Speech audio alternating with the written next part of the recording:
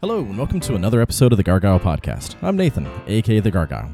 And joining me once again are Kevin and Jennifer Sluter. Say hello, guys. Hello. How's everybody doing? Yeah, excited to be here. Thanks for having us on, Nathan. Oh yeah, totally. I am so excited to have you all back. It was a lot of fun to talk to you. When was that? Like 2 or 3 months ago? Talking about Heartless? Yeah. That was a blast. Went next level with that. Yeah, seriously. Took a, 7-minute short and turned it into an almost 2-hour podcast? Yeah, right. Yeah, it's 10.5 minutes, but yeah, it was about 2 hours of discussion. Yeah. I shudder to think what this is going to be, because we're talking about kind of like 7 or 8 movies. We got a... Yeah, well, it's like speed dating movie style. It's just like we'll fly through them and do our best. No, we will not fly through them. We will spend hours and hours diving into them. I got nothing else to do today. Cool. So tonight is night 29 in 60 Days of Halloween, which that is just a whole lot of days of Halloween. I don't know how to say it. That's incredible. Yeah. Bravo, man. God, I guess bravo. It's more like masochisto, I guess. I think so. Especially with a kid. Like I started my entire Halloween coverage with my fear of being a new father. And then for the last month, every single night, I have to podcast. Please don't leave me. But thankfully, Jess is awesome. So tonight is night 29 of 6 Days of Halloween, and it's the analysis episode of Your Fears. Jennifer, your fear was child in peril, and Kevin, yours was fear of being powerless trapped. And the movies for the week, in case people didn't listen to any of the reviews, we started out with a host because Jennifer, Before I Wake, that one was also on Eric's list of fear of losing a child, and unfortunately Eric's not going to be able to make it tonight. Maybe if he can escape for a little bit, he'll join in halfway through. Okay. But yeah, the host, Before I Wake, The Shining, Hush, Silent House, The Descent, Aliens, Tigers Are Not Afraid, and then Eric and I went ahead and did Sequence Break just as a bridge between this week and next week. Skipper shout out. Sweet. Yeah, because Graham's up next week. So Sweet. That's great. Yeah. So we get to focus on Graham going insane, which is a lot of fun. Yeah. What is it going to be? In the Mouth of Madness? That was one of them, I'm sure. Yeah. He's an encyclopedia of horror film knowledge. That's going to be a lot of fun. He is a blast. Talks circles around me. It's incredible. No, I had that podcast with Mercer and Skipper there, and I was just trying to keep up. It was incredible. That's when you just start going off the rails and like saying things that have nothing to do with anything. Because we just start talking about rom-coms and try to stop them. Yeah, exactly. It totally works. Well, what I want to talk about is how to lose a guy in 10 days. He's probably good. Yeah, really. They turned it into a horror movie. Rom-coms are totally horror movies. Yeah, really. You got stalkers. You got why would you leave me alone? And we're like, oh no, it's just they're not getting along. And no, he's stalking you. You need to understand. He's obsessive compulsive. This is driving me crazy. Yeah. One year I want to do genres that are obviously not horror movies that are totally horror movies. So like rom-coms and Disney movies and Disney for sure. It's like their parents are always dead and they're all just like, oh god, Bambi's a horror movie. Right? Yeah, right? Lion King's a horror movie. God. Every single one of them involves death and like witchcraft and monsters and boogeymen. Yeah. So true. Totally horror movies. All right, so yeah, we have a lot of movies that we're going to dive into. And Eric and I already did the reviews, so we don't have to spend quite as much time talking about like the movie itself, but more about like why that movie, like why does it bring out the fear that it does. But I want to start with just like, why are those your fears? Why did you pick them as, all right, I'm going to spend, half a week on movies devoted to my fear. Why? Sure. Yeah, I guess I've always had that thing. Is I got a little bit of claustrophobia. It's not like major, but like sometimes on an elevator, I just gotta like stare at the ground if it's really crowded or whatever.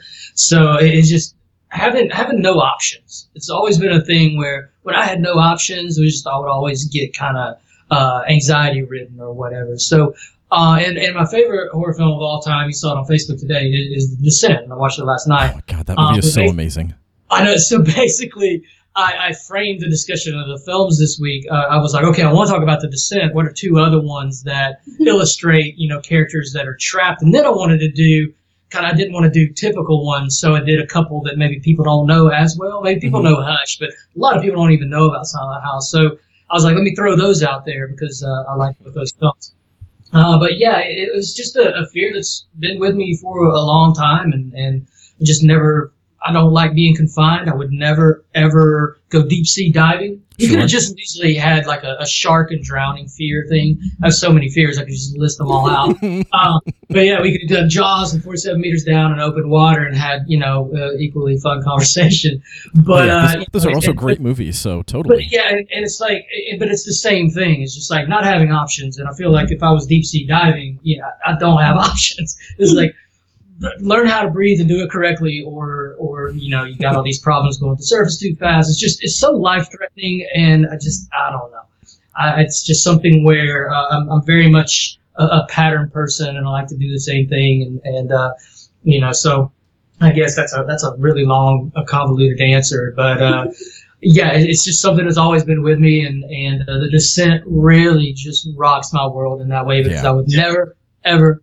I don't even go out in nature, but if I did go out in nature, I live in the middle of Los Angeles for a reason.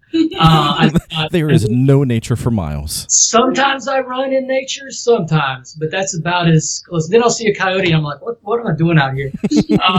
Yeah, it's just never been something that really drove my engine as far as like getting out in nature. And I would definitely never dive into a cave, because that's what's going to happen. When you dive into a cave, it's going to be these creepy monsters, and you're going to be scrambling for your life. And why didn't you just stay home and watch football? It's just, those are just things where, it's a logical extension of my own personality that I just don't like the going out and having these, adventures and feeling trapped. But the whole, the movies I like, because, oftentimes we can get limited by our own psychological or physical issues, and both of those, you had The Descent is about grief and despair, and they're taking this trip to help her through that. You have Silent House, which is a childhood tragedy in the way it traps you mentally, and then Hush was a physical liability that made for the suspense. She wasn't deaf. A lot of those scenes just don't work. So I just wanted to kind of tie those all together with the not having the capability of handling the things before you, but still, in the end, all three of these characters found the strength to at least get to some, resolution, sometimes more powerful than the others. Well, so that's what I love about the movies that you chose, including your palate cleanser of Tigers Are Not Afraid, is most of them also include the fear that you talked about when we did talk at Chat Film Fest of fear of losing a loved one, fear of losing Jen. And so, like they all have some level of loss, which they all have loss that kicks things off, which then make being trapped so much worse. I think. Yeah, because you're alone, and even though there was like 7, 8 women who went on that spelunking adventure, you're alone down there often, especially the main character in the final parts. Just that feeling of being alone and not having people around, and it does tie into that. When you lose that person you're closest to, and are you half the person you were before? Are you able to do what you were able to do before, and can you come back from it? Those are all like palpable fears. Once again, we could have done that one too. We could have done like 3 or 4 movies on that front as well. But they all do kind of tie together. And Tigers Are Not Afraid is a great, child in peril horror film as well. But there is oddly a sense of hope at the end of that movie that I think is very palpable, and I do like that about it a lot. I thought it's just an absolutely beautiful movie. So I was like, that would be what I would watch to make me feel, because The Descent creeps me out so bad. But Tigers Are Not Afraid is so sad. It's just... It is, man. It is. Yeah, but but the power that these kids had and that ending is just, I don't want to give anything away, but it's just, I don't know. I just found such strength in the fact that they were able to go through this situation and all the peril that was in it. It was just really terrifying. But I don't know. I felt the power of the kids in that, and kids are strong to go through a lot of things that kids go through in this world. Yeah. Well, don't worry too much about spoilers because this episode is going to be very spoiler heavy. So for anyone who's listening, like we're going to be diving into the films and like talking through them, and to really explain like how the film matches your fear. It's almost impossible to not talk about the end. So like that's part of why Eric and I do the reviews leading up to it, is so that if you've never seen it, here's a spoiler-free, this is why you should watch it, mostly, one or two that we don't entirely agree on. And then when we get to the analysis, it's just like, all right, you've already watched these movies, now be part of the discussion. Well, Jennifer, what about you? Like, why Child in Peril? Yeah, well, actually, I was chatting with Kevin about that last night. I was trying to figure out why that is just so terrifying to me. And I think part of it is that, I dedicated my life to helping children as a pediatrician, and, you're a father. Like, how old is your son now? 2 months, a little over 2 months. Okay, yeah. And so as a pediatrician, I have all these kids coming to me for help, or just to help them stay healthy, but also to help them when they're ill. And, for the first year of life, they're completely and utterly dependent upon the parents. And even after that, of course, as well. But they're just these little tiny humans that are just these beautiful, wonderful, kind creations. And just to think about anything that would want to harm that is just terrifying to me.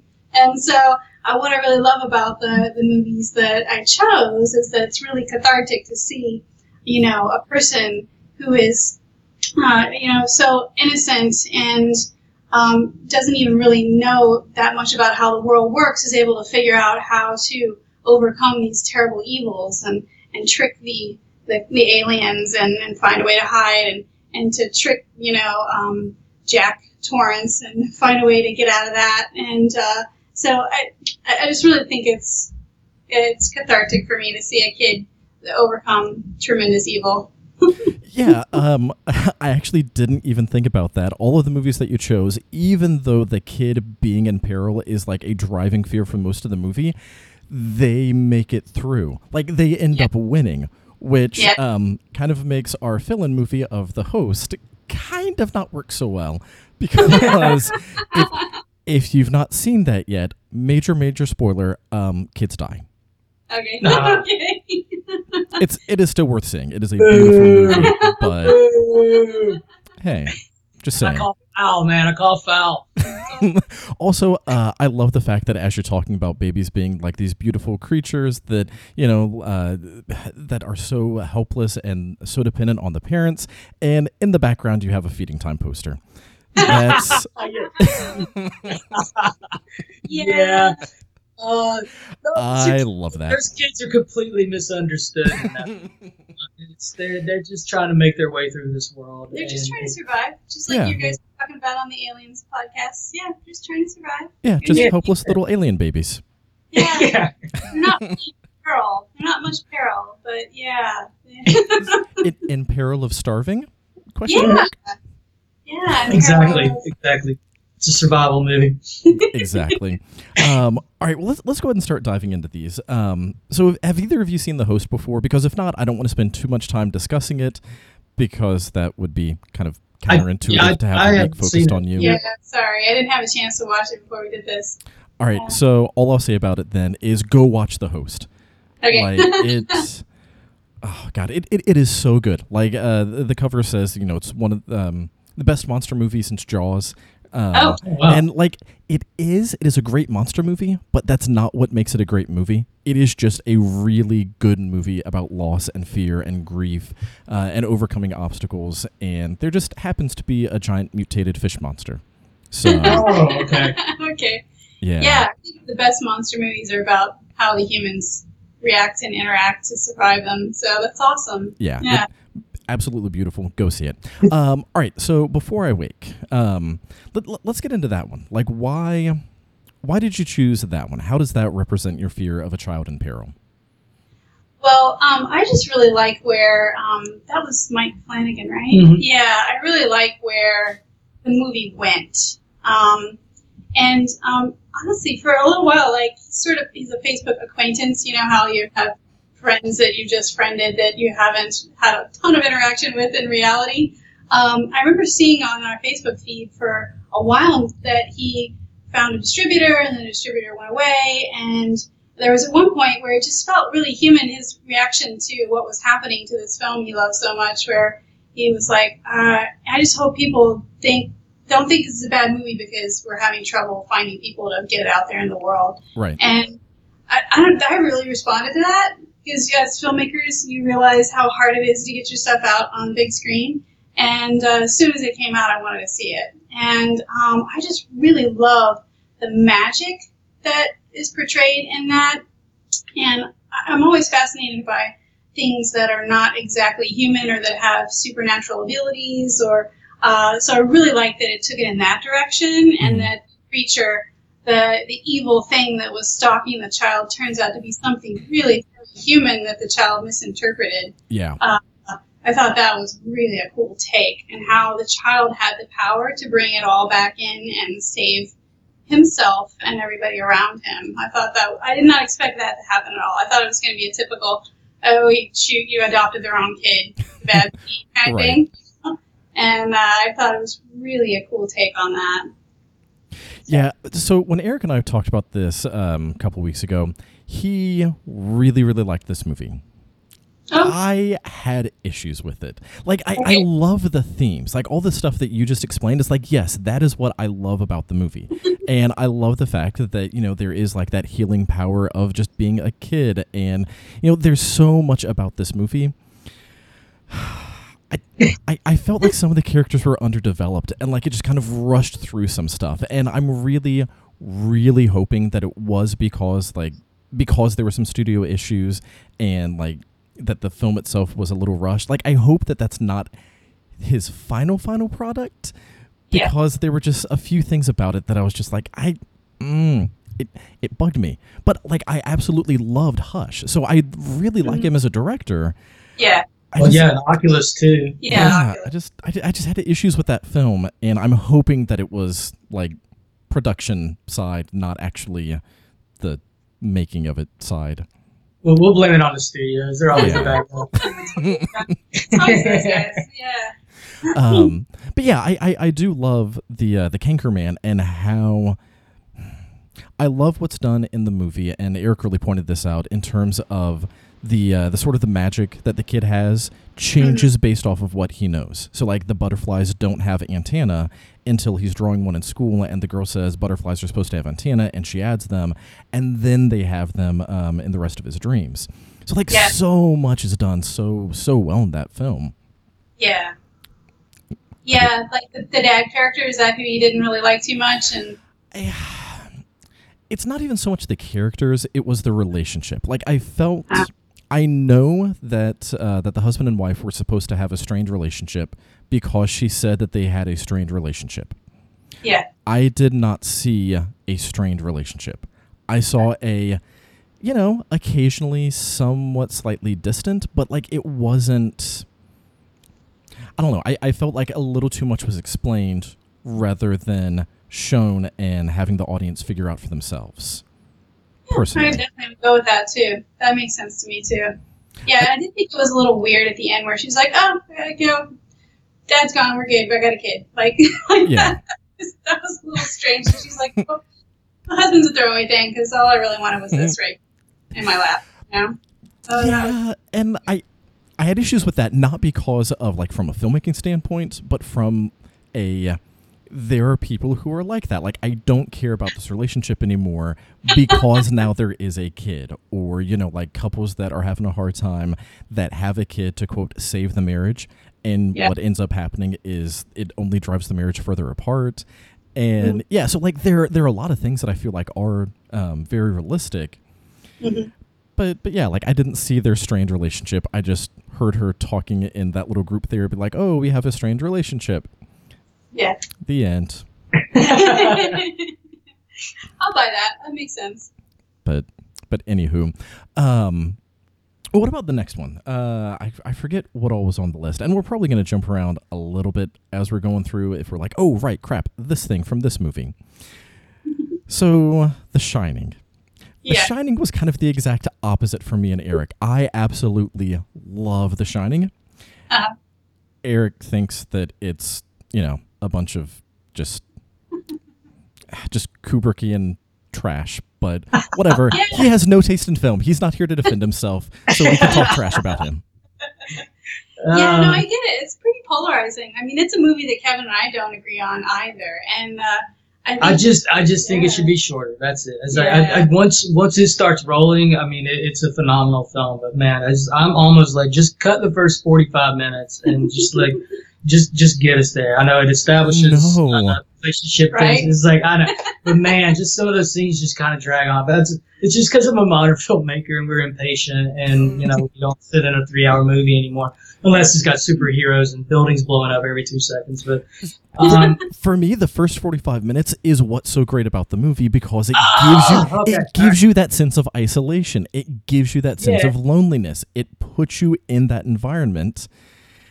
Once things start ramping up, then it ramps up too quick. Like, that needed to be more prolonged. Yeah, but by no means am I saying I'm right. It's just, good, because we're saying that you're wrong. It's a classic movie. It's just, I don't know. It's, information is delivered, and it's just, I don't know. It's, man. But once it starts rolling, it's just really, it's incredibly, the visuals are just top notch. And yeah, I don't know. Maybe it's just I enjoy that stuff so much more. But yeah, it's an indefensible opinion. But, I throw it out there anyway. It's okay. Eric agrees with you. You're just both wrong. Well, Jennifer, why'd you pick this one? Because there are so many Stephen King movies and so many that deal with kids in peril. Why The Shining? Oh, I think it's just because that was one of my first introductions into horror.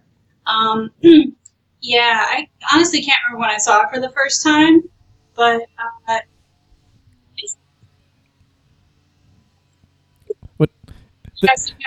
Tree trimming going on near you? I do, and your audio cut out right there. So okay. So basically, I think it's because it's one of my first introductions into horror. And the visuals in it are just so fantastically stunning and so amazingly creepy. That it's just it's my favorite horror film of all time. I do love the slow burn. I do love how you get to see how this poor family is just put through just terror by this presence at this hotel. So back into the supernatural again. But the visuals, those little twins are creepy as you know what, and the blood, the elevator full of blood. That's just, I wonder how they even did that. It's just a disgusting and terrible, violent imagery that just always sticks with me. If anybody says The Shining, those 2 words, those are what you think of. You think of the twins in the elevator full of blood, and then the Hot Wheels. Yeah, the Hot Wheels. The little kid on the Hot Wheels. The bathtub. Roll it out, right? Room 237. Yeah, I just blank out on that. Yes, there's so much that's so creepy about that movie. I just love. So Stephen King has said in a few different interviews that part of why he doesn't like it is he feels like the Jack Torrance character is completely wrong, like that there's no character arc. And I went through this in my review, but I completely disagree with that.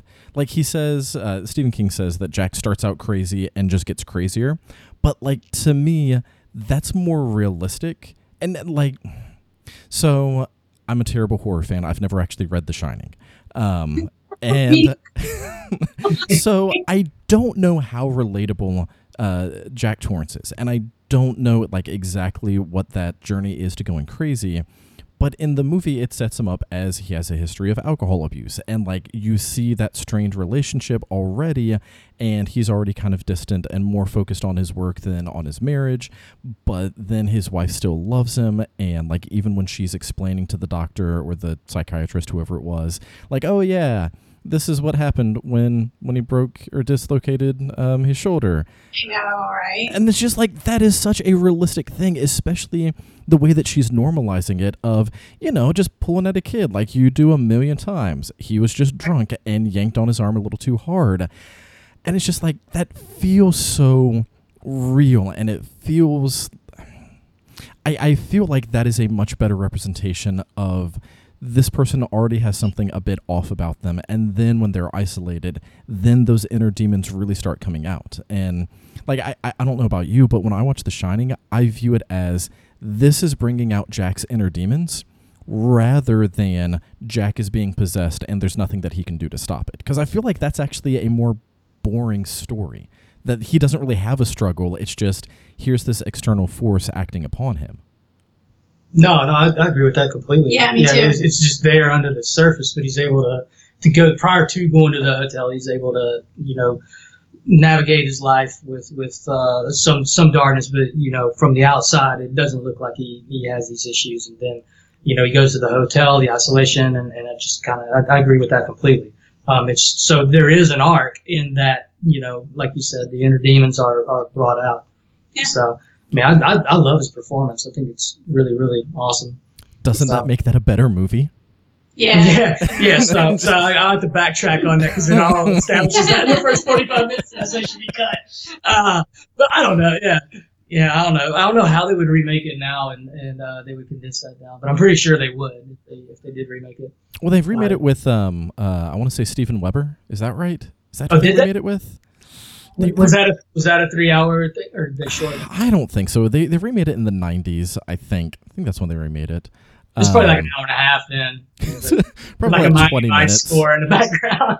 I don't know. Yeah, it was a miniseries with Rebecca De Mornay, Steven Weber, Will Horniff, whoever that is. I don't know. Yeah. Well, they made it into a miniseries. Okay. They made it longer. Because it's Stephen King. Of course those movies have to be longer. Yeah. It's true. His books are pretty factful. God, I have a love-hate relationship with Stephen King. Actually, again, terrible horror fan, haven't read enough. I have a love-hate relationship with Stephen King movies. Because I feel like people who make them either... I feel like the best Stephen King movies are not necessarily Stephen King movies, but like the people who made them. So like Christine is amazing because it's a John Carpenter film. Yeah. I think I have to agree with you on that because I don't love Stephen King as a whole, but I do like it when someone else puts their interpretation on it. I agree with you. Yeah. Yeah, we watched Pet Sematary 3-4 months ago or something like that. That was good. Yeah, that was one. I actually, I just said the other night that, the other podcast this week that I completely blanked out that I watched Pet Sematary when I was in high school. Once again, it's like I really wasn't allowed to watch horror movies, but I just felt like a friend of mine. But I lived out in the middle of nowhere. I lived out in farm country outside Asheville, North Carolina, and so we went to the theater with me and my friend. And we watched Pet Sematary, and oh my God. I was really, really scared on that ride home, and then we hit a lot of opossums like running around out in the country. Yeah. And we hit one with the car, and we're 16, 17 years old, and my friend like slams on his brakes, and then we get out of the car, and then the opossum's gone. It's gone. So then I was like, had these nightmares of like this it's gonna chase you down, and it's like it's coming back, and that one really worked on me, and we watched that, and man, that last scene's still kind of really creepy. Yeah. But so that one's one I felt like, and Mary Lambert I thought did a really good job directing that one. I do think that the best part of Pet Sematary is Fred Gwynn, just because oh my God, I love Fred Gwynn. Well, they're remaking it with John Lithgow in that role, and Jason Clarke is the husband. So I think that John Lithgow will do great, but he's not Herman Munster, so like, I know. I don't care as much. I don't know. It'll still be fun. We'll see. All right. What about the next one? What was next? There were so many movies. And I do feel like I'm just kind of like jumping from movie to movie, and I guess part of that might be because I don't want to take like 3 hours of your time. But I also don't want to shortchange any of these. So if at any point I'm like, okay, next movie, you're like, whoa, hold on. I wanted to go into more depth about why this movie was so terrifying and why it creeped me out. Just, stop me. What was your third one? That was it. Oh. Before we can, so you still have Hush. Oh, well, I got Silent House, Hush, The Descent. Yeah, I just did 2. Well, you just did 2. Okay. What about your palate cleanser? We'll skip ahead a few movies and talk about Aliens. Okay. So Aliens, I actually have the same view that Kevin has about The Shining and I watched the non-theatrical release. I watched the extended edition. The first hour of Aliens needs to be cut. It is so boring. I do not care about any of those characters. It gives you a little bit of Paul Reiser, but like it is everything that is explained in the first hour of the movie gets explained later in the movie. I will go with this though. I watched Aliens before I watched Alien, so I didn't know the story. So I do love that in Aliens they gave a bit of a recap. I blew him out of the goddamn airline. That really gave me some context of what she had been through and hanging out with the cat and all this. I don't know. I like it. That's one where I don't mind it taking some time and you getting to know, Hicks and Hudson and Abe Home, rest in peace. I kind of dig that. I love Aliens. It's technically, that's the horror movie that I know all the lines to. I don't know the lines in The Descent, even though The Descent's my favorite one. But Aliens, like I watched that probably 25 times in college. We would just have parties and just watching. We would quote the lines back and forth. And now when I watch it with Jen, I have to promise not to quote the lines along. She gets really tired of my Bill Paxton impersonation because it's horrible. But you have to quote Game Over, man. Like there's no way that you can watch Aliens and not quote that. What are we gonna do? We can put her in charge. All I'm saying is Aliens could have been just as strong, if not stronger, of a movie, starting with the Marines coming out of their cryostasis. Huh. So yeah, I mean, that definitely give you a different take on it. Yeah, but Cameron wanted to try out that the laser effect thing where it's just kind of going over the things, which is awesome. Dude, this was what 90? Yeah. What was it? Sure, it looked cool. But it still looks cool, brother. It turned what could have been a 10-second scene into, well, first we have to have the ship floating by, and then we have to have someone come in. Why did they laser cut through that door lock thing? Like, don't spaceships have doors? I have so many issues with at least the first 30 minutes of Aliens, if not the first hour. Despite my agreement on the laser cutting, because there's probably some kind of pressure lock that would have killed them if they did, but it's just kind of... I don't know. It's a cool effect, man. You gotta go for the effects. It's the 90s. I'm just saying. I love Ripley. I love Newt. I love Ripley's and Newt's interactions. I love Hicks. Like seeing his character arc, I think that you do see him grow a lot. Hudson, I mean, how do you not love him? So I said this on the review, and I'm sticking by it because this is how I feel about just every James Cameron movie ever. When I'm watching James Cameron, I would rather just watch Steven Spielberg do it better. So when I was watching Aliens, I was like, I just want to see Steven Spielberg do this, but like actually really care about the characters rather than care about the characters because of what I already cared about them. I would. So you want Steven Spielberg character work, but I think you'd rather have James Cameron action sequences. I don't know. Yeah, I mean, like, the Saving Private Ryan notwithstanding, is like, I don't know. Jaws, Jurassic Park. Yeah, okay. You're right. Jurassic Park. Yeah. Spielberg knows horror better. Okay, I can go with that. I mean, there's no question. Spielberg's like, but they're both great directors in my opinion. It's like, I love Cameron's writing. Like everything, the Abyss. You read that script. Even the Strange Days script, which he wrote. Avatar, the script, I've read that a couple times just for how he does action direction. It's really, really phenomenal. I think he has a great mind for action. So, he has a really good like technical perspective in terms of like showing. He does great with visual spectacle, which is why Avatar is so beautiful. And like Aliens is shot really well. And I would love to see Spielberg's version of Aliens. Yeah, that'd be cool. You know what, Steven? Do it. Do it. I would love to see it. Yeah. He does the remake. I don't know. It'd be Start quite cool. GoFundMe right now. Yeah, right. I got $20. Let's just start it up. Spielberg doing Aliens. I just love thinking about the fact that Steven Spielberg would even listen to this to hear you say. We're close friends, man. We're Facebook buddies. Yeah. I sound like I'm dogging the film. Or at least James Cameron. I don't hate them. It's just one of those things. I feel like the relationship between James Cameron and Steven Spielberg is kind of like Wes Craven and John Carpenter, where people are all like, oh, Wes Craven's the master of horror. And he has some movies that are really awesome, but he has his head so far up his own butt.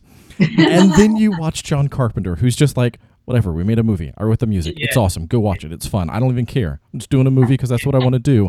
And it is such a better movie. That's how I feel about Cameron and Spielberg. Yeah. Cool. Yeah, I like watching John Carpenter interviews because he's totally like that. He's a lot of fun to watch his interviews. Yeah. Yeah. I don't want to say. Yeah. You see all the like Cameron just kind of comes off as being that way. It was I actually met Spielberg one time, and he's just very, very kind, just a tremendously kind individual, and acknowledged my presence in front of him, which was incredible to me. Nice. It is, but it never have met James Cameron, so I don't know. Maybe he's that way. Doesn't seem to be that way in his Oscar speeches, so. But yeah, I'd still getting back to Aliens. Right, so that's what we're talking about. Yes, the Aliens. idea of Spielberg doing a version of it because I think that'd be incredible. I don't know. I love that film. That was like a film that I fell in love with because you're a teenager and you watch it and it's everything. It's got like the mother-daughter relationship. You got the brotherhood of the Marines and then getting picked off one by one and then just fantastic. I think the characters are great, dude. It's like I need that at the beginning, and maybe we don't need this all through the thing, and maybe we don't need the laser effect. But I do remember seeing that laser effect for the first time and being like, "This is a cool movie." But I was 16, 17 whenever I watched it, and it actually really scared me because I was like watching it by myself on VHS on my tiny TV. VHS. I'm not saying that I dislike it. I love Aliens. Like when I was watching it, I was actually like, you know what? I need to do an Aliens double feature night. Have a bunch of friends over. Yes. Because they are a great pairing of, you get like the very isolated silent horror with Alien. You get, the basically haunted house in space. And then you have this action-packed, like, okay, one alien was scary, a bunch of elephants.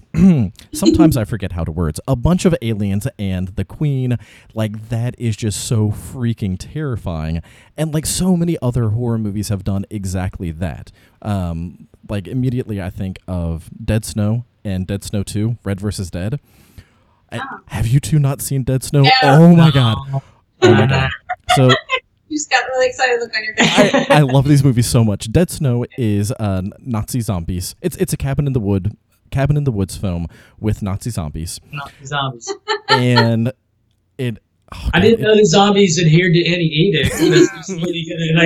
That's kind of surprising information. Well, it's more like they were Nazis, and so they stayed Nazis. Oh, okay. I didn't know that. Oh my God, this movie is so freaking good. It does something that I love about horror movies where it knows that its audience watches horror movies, and so it gives you all of the build-up, and it gives you this is exactly where you're going to expect a jump scare, so we're not going to give it to you.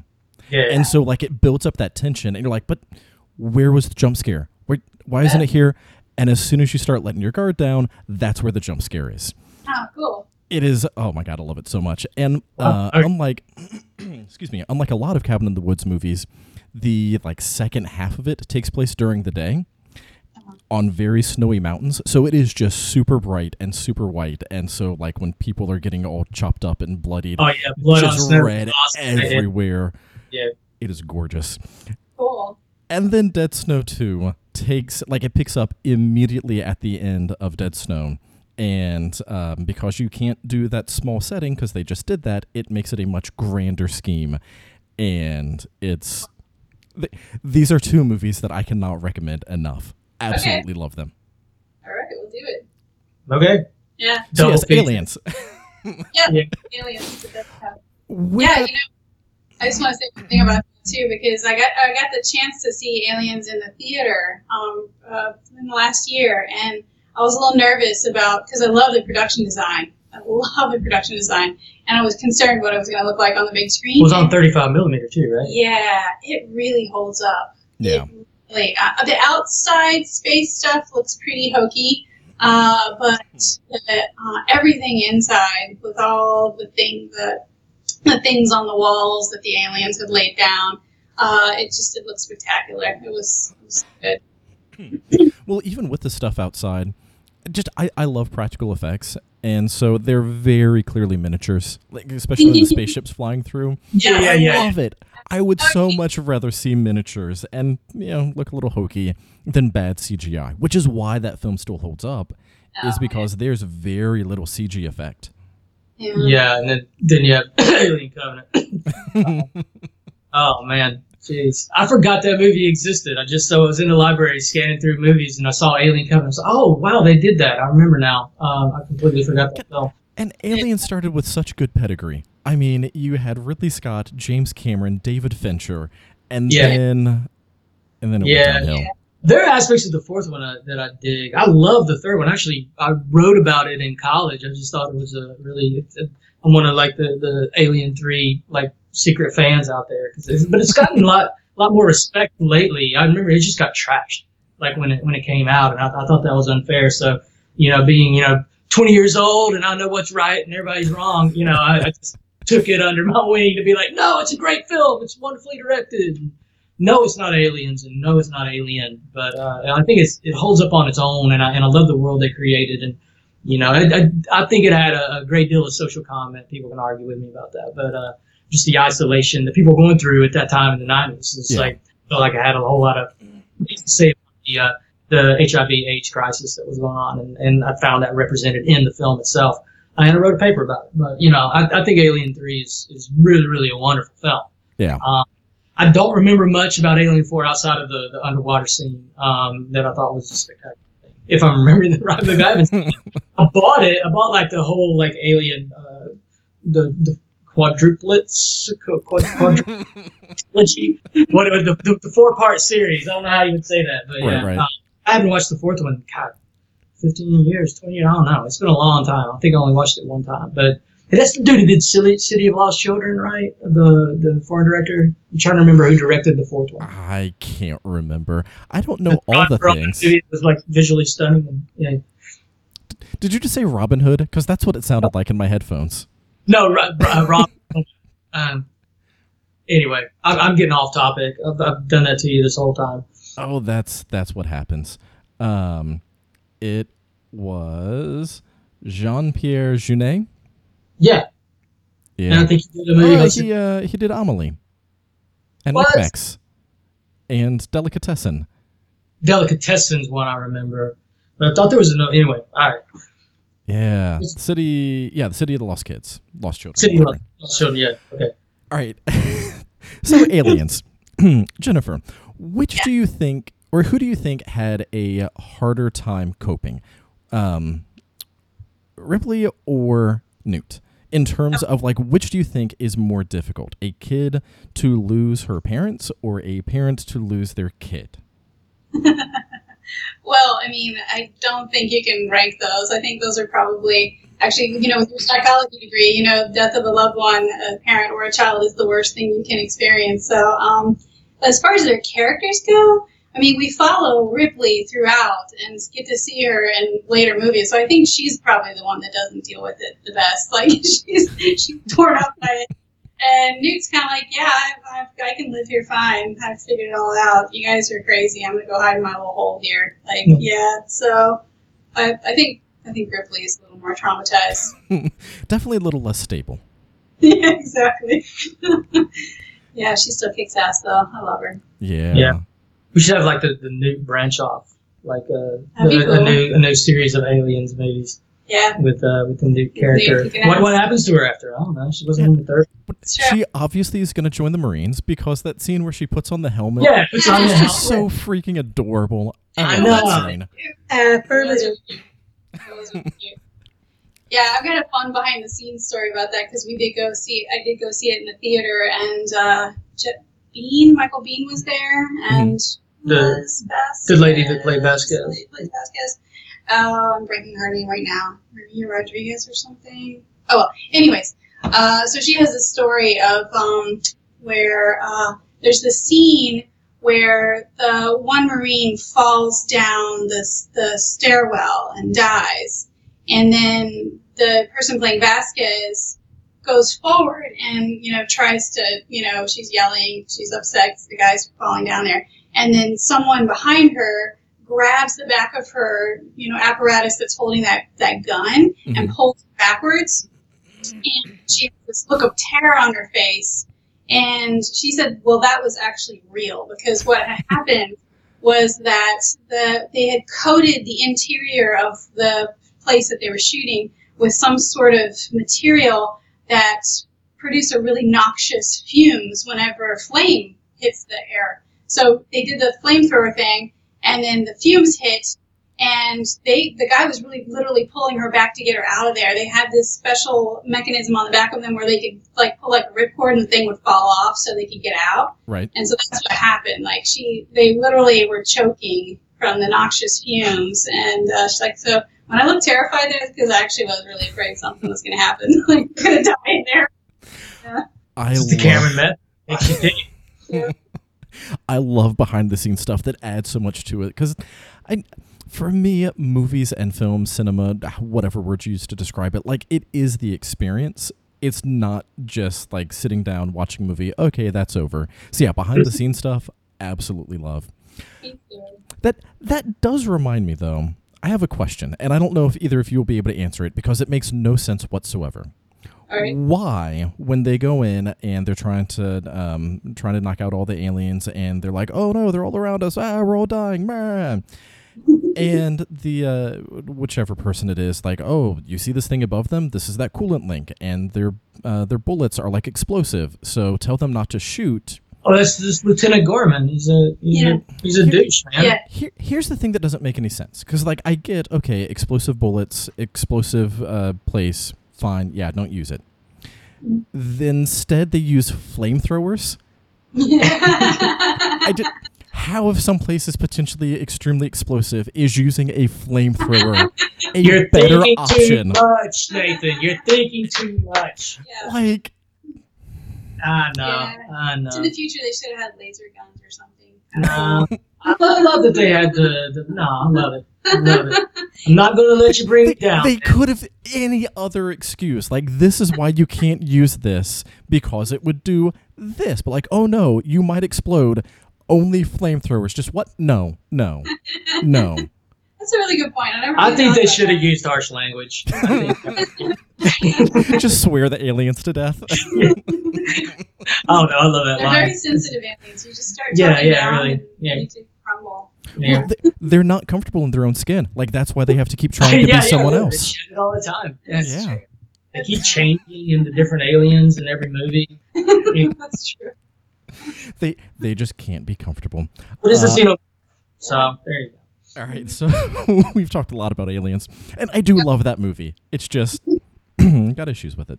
All right, let's start getting into Kevin's side of the week with the being powerless and trapped. So, Kevin, your first movie was Hush, which is another Mike Flanagan movie, and I love Hush. One of the issues that I had with Before I Wake is that the ending was here, let me spend 10 minutes literally explaining the entire movie because there's not enough to let you know here's what happened.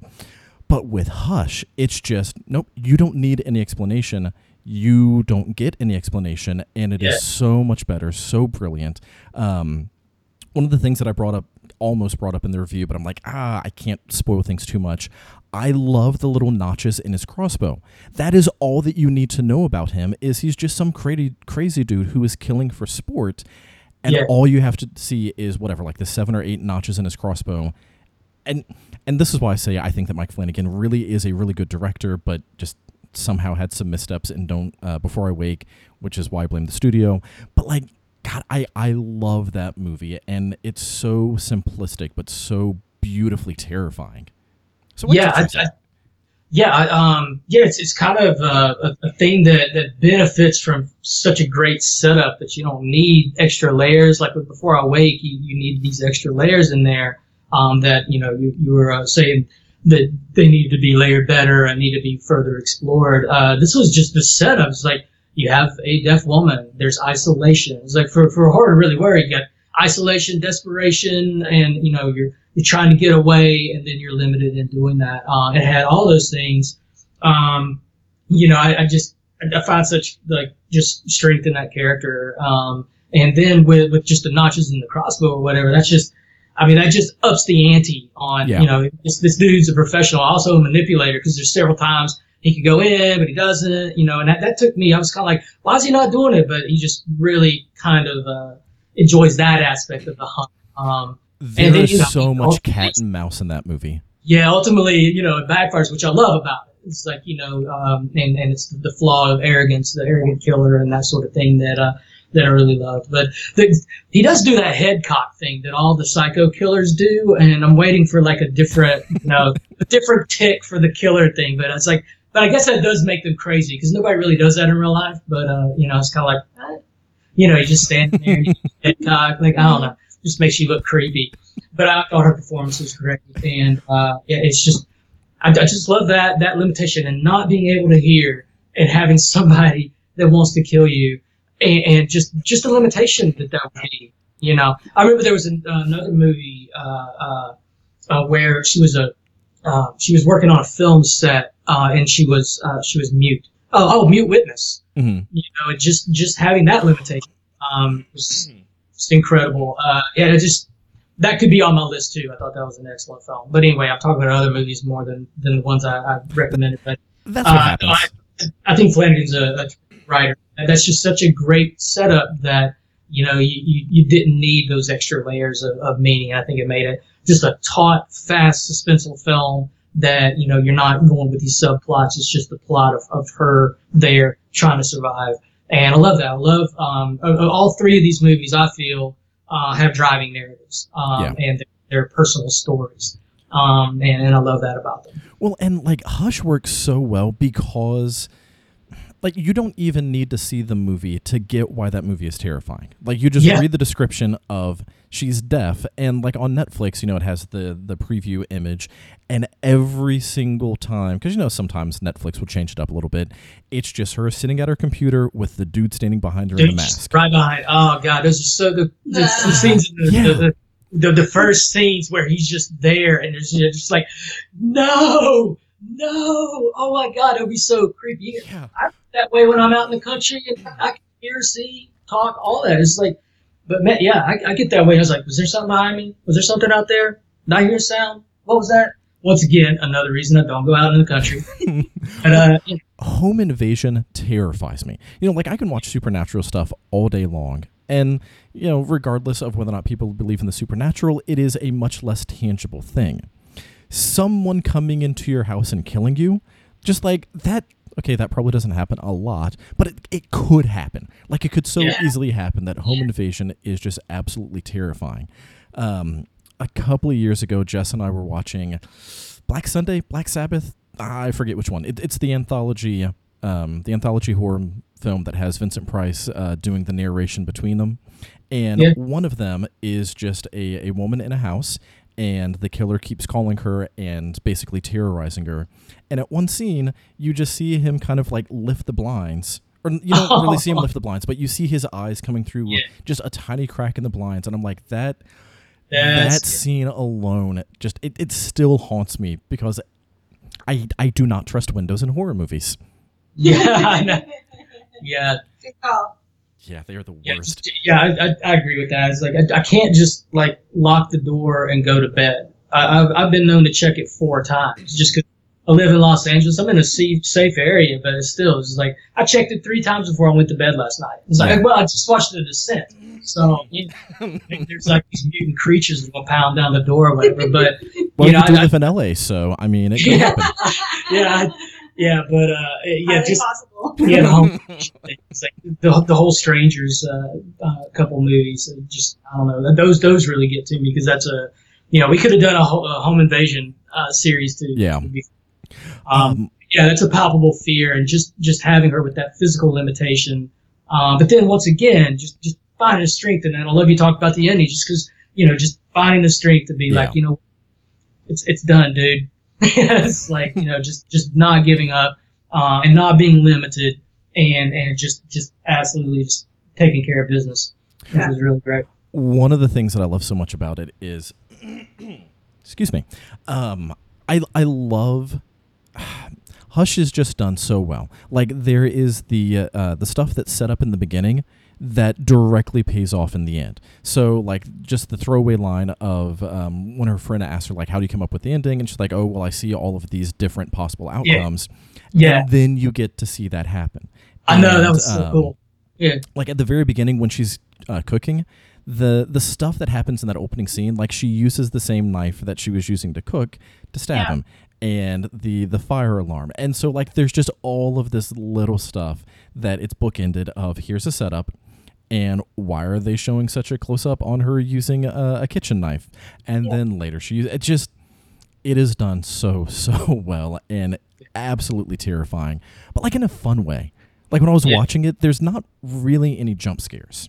There's a couple of scenes that are terrifying. That's a relief. That's such a relief. You don't need the cat coming out of the cupboard, and you don't need, just closing a door and there's a shadow. I don't know.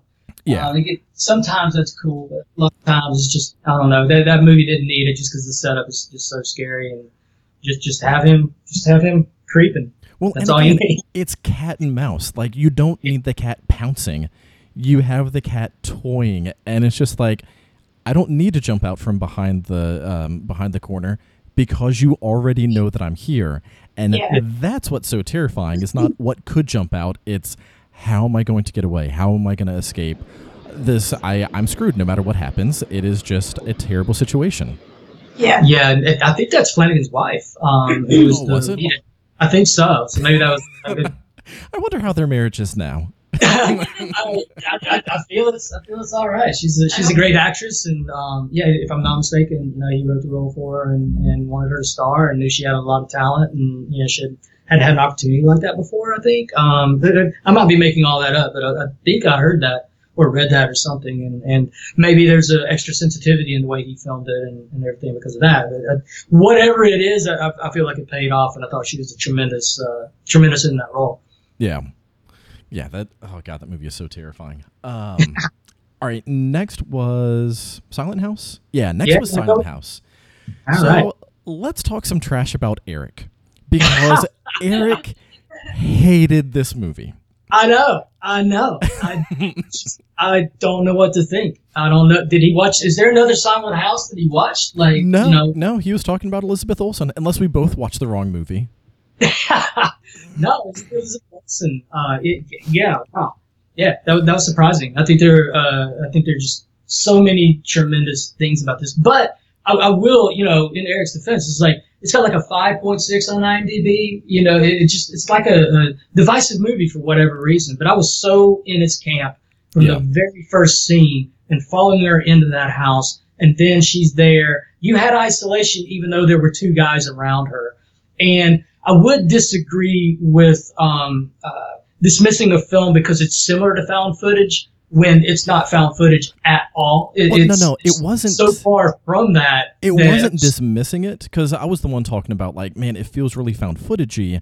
Like, that's actually one of the things that I liked about it, is it gave you that sense of found footage in terms of, like, really immersing you in it, because the camera is with her the entire time. Like 95, 99% of the time. There's that one shot when it pans away from her and goes across the kitchen, but then comes right back on her. But that performance, because I would figure probably 16, 18-day shoot. I mean, and going and finding the cut points, and just how did they shot list this? How did they block this? The blocking to have scenes from downstairs going upstairs just to light that. And I know Eric had some problems with how dark it was at times, but that's just going to happen. I think you're attributing some of the things that I said to him, because I had an issue with why is it so dark? Like, why don't they just like open a curtain or like it worked for the setting in terms of like why it was so dark, or being as dark as it was contributed to why it was so scary. But it was just like, open a blind, throw a rock through a window, do something to let some light in. Yeah, I was questioning that too, but then they have that scene where she's like taking the boards off the windows. Like, oh yeah, all the windows are all boarded up, so they can't really open a blind or whatever. But yeah, just I found the point of view and having the camera with her the entire time pays off the ending. But if you don't buy into that at the beginning, I think you're gonna have a problem with the ending. So I kind of understand that, but I picked the film just because, once again, the isolation, even though the two guys are there, and the choice to, and it's a brave filmmaking choice because it can isolate people, of having the camera on her the entire time. But Elizabeth Olsen is one of those actresses that is just so freaking watchable that, I just was immersed in her, the expressions on her face, the moment the PTSD kicks in, like, when the camera flash happens and you just see that look on her face. And then that's, they hit on that a couple more times until the very ending. I just think it's a really underrated, extremely well done, technically precise film. That is just I don't know if you've seen the extras, but I have the DVD, and the extras go through how they shot that scene where her friend mysteriously shows up at the house, and she goes from inside the house, is out on the porch, walks around the porch, comes right back in. That just lighting that. Just having the sound person cover it with dialogue so that none of their equipment is in it in one continuous take. It's technically really, really far up there as far as just a really exceptional film. Yeah, the technicality of it, and again, like, I appreciate the fact that it was, one quote unquote continuous shot, because obviously they had to have the some of the cutaway scenes that like hide behind a door or whatever. But anyway. Yeah. Like, I appreciate the fact that it wasn't a found footage, because I think that found footage movies just get trapped in that gimmick, So it's just like, why are you still recording? If this was real life, you would stop recording and just run. But with this not feeling, or with it not being a found footage movie, it was able to do some of the stuff that is trying to immerse you in found footage, but it actually works because it's not trying to be found footage. But I do love that it stays with her, because you are watching the movie from her perspective. And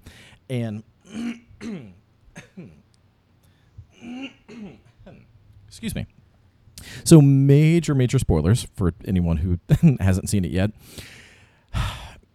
One of the issues that I had is it should have been the uncle who was sexually abusing her. And maybe it was both. I completely agree with that. Yeah. But they set it up.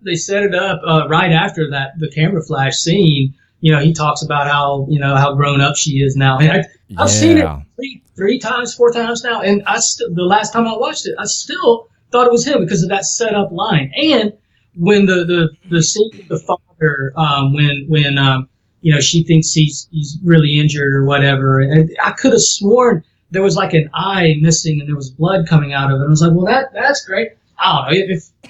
I just feel like, that should be the situation. But, it's fine. The payoff for me is her taking back her life at the end. And I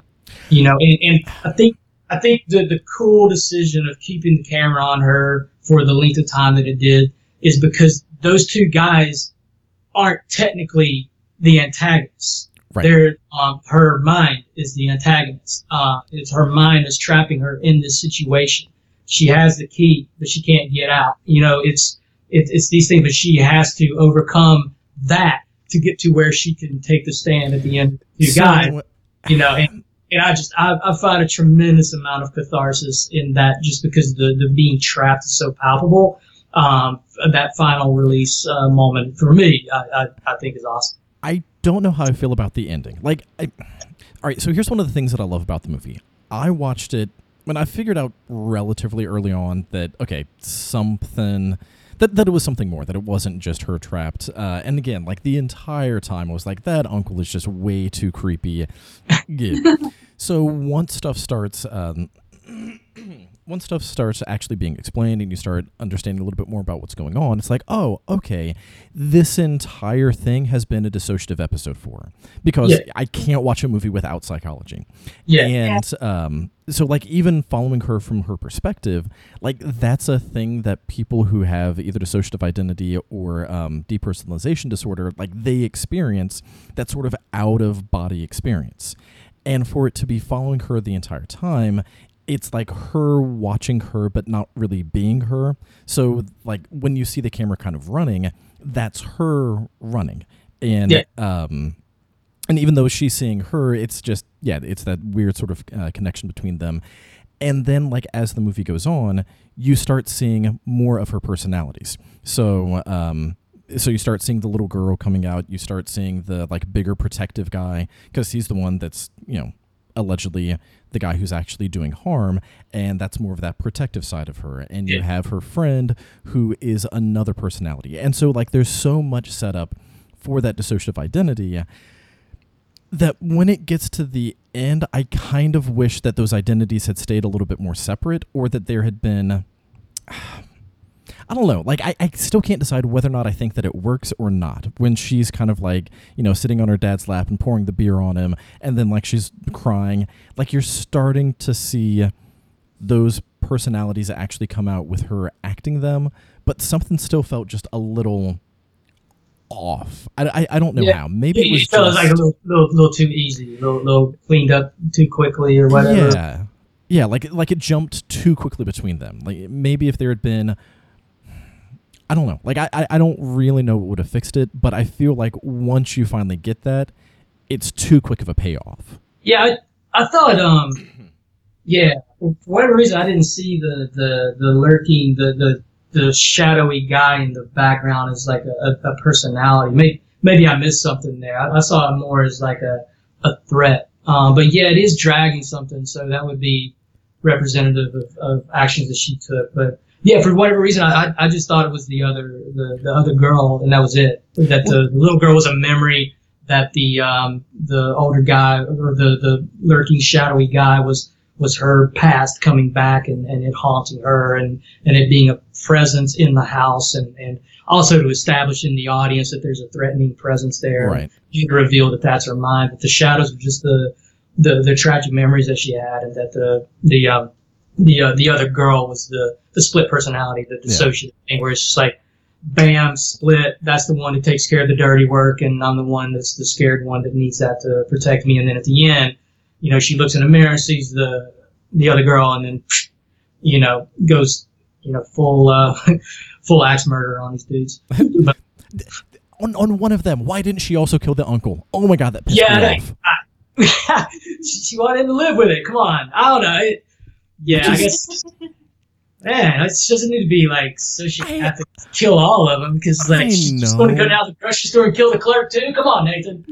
Come on. If the clerk was also like part of that whole abusive, incestual raping thing, then yes. Yeah. I'm advocating murder. Hey, you know what? I would not have cried a tear if that dude who watched it and probably pretty much took part in it as well. He probably needed a sledgehammer to the head too. But yeah. The one was good. I don't know. Maybe it's like the studio was like, all right, one's good, two's a little too much. I don't know. Who knows? I mean, he was obviously a part of it. I mean, because you get that line about like, oh, you used to watch it, like, but I still think that he did more than watch. I think that the uncle was way more involved in this, I'm not going to unrealistic movie. Like I said, I would not bat an eye if he got a sledgehammer in the face. Really. Well, and there are a lot of things that I really appreciate. The ending, I feel like, is not bad. It's just something. I love the fact that when they're in the house, the uncle was the one who first knocked a hole in the wall and found some of that mold. And then the dad knocked an even bigger hole. And like that very clearly, like that represents her mind, where the uncle like kind of started to let some of those memories out, but then the dad like really drove it home. And also, black mold makes you go crazy. Like, that's part of why it's so dangerous, is it can make you hallucinate. And so I love the fact that it's not only representative of, like, that past coming back to haunt her and, like, basically eating away at her mind, but also being a physical thing that could have been part of what actually kicked that stuff back up. Yeah, and then when she's freaking out at the end, it's like it's the mold that's growing along the ceiling, and she's seeing like toilets on the side of the wall, and she's seeing just really tripping out. It's the mold that's growing along the ceiling that, that's the house, the rotting of the family unit, the rotting of the house it's such a strong visual in my opinion. Yeah. And, I thought that was really well done. And she's being eaten away from the inside. Yeah. Yeah. All right, we have more movies to talk about. But hey, great movie. Check it out, people, even though we told you everything about it. I think that Eric is the most wrong about it. He was like, it's boring. It's like, but it wasn't, because I actually cared about her the entire time. And she responded realistically. I don't know. It's like, it made it sound like she walked down to the country store and back with the camera on her, and she got like, she's walking around through, sorry, Jen hasn't seen it. She's walking around the house Spoilers. With a lantern. No worries. That's it. There could be, she's already had these things where there's something behind her, and you as an audience have seen that. And they did a great job of lighting with just like these natural light sources, like these lanterns, candles, like just flashlight, and they used them to a great degree. She's just walking around through the house, camera on her, with just like a lantern here, just light showing on her face, and that's it. That's it. Mm-hmm. But yeah, Eric didn't like that she was just walking around the house and the camera was on her. I loved when she would get scared. Excuse me. When she would get scared, she would respond like someone who's actually scared. Like she wasn't running and running and running and screaming. It was like just, oh my God, what was that? And like running for a little bit and like hiding. It feels so much more genuine of a response. And I love the way that she's acting.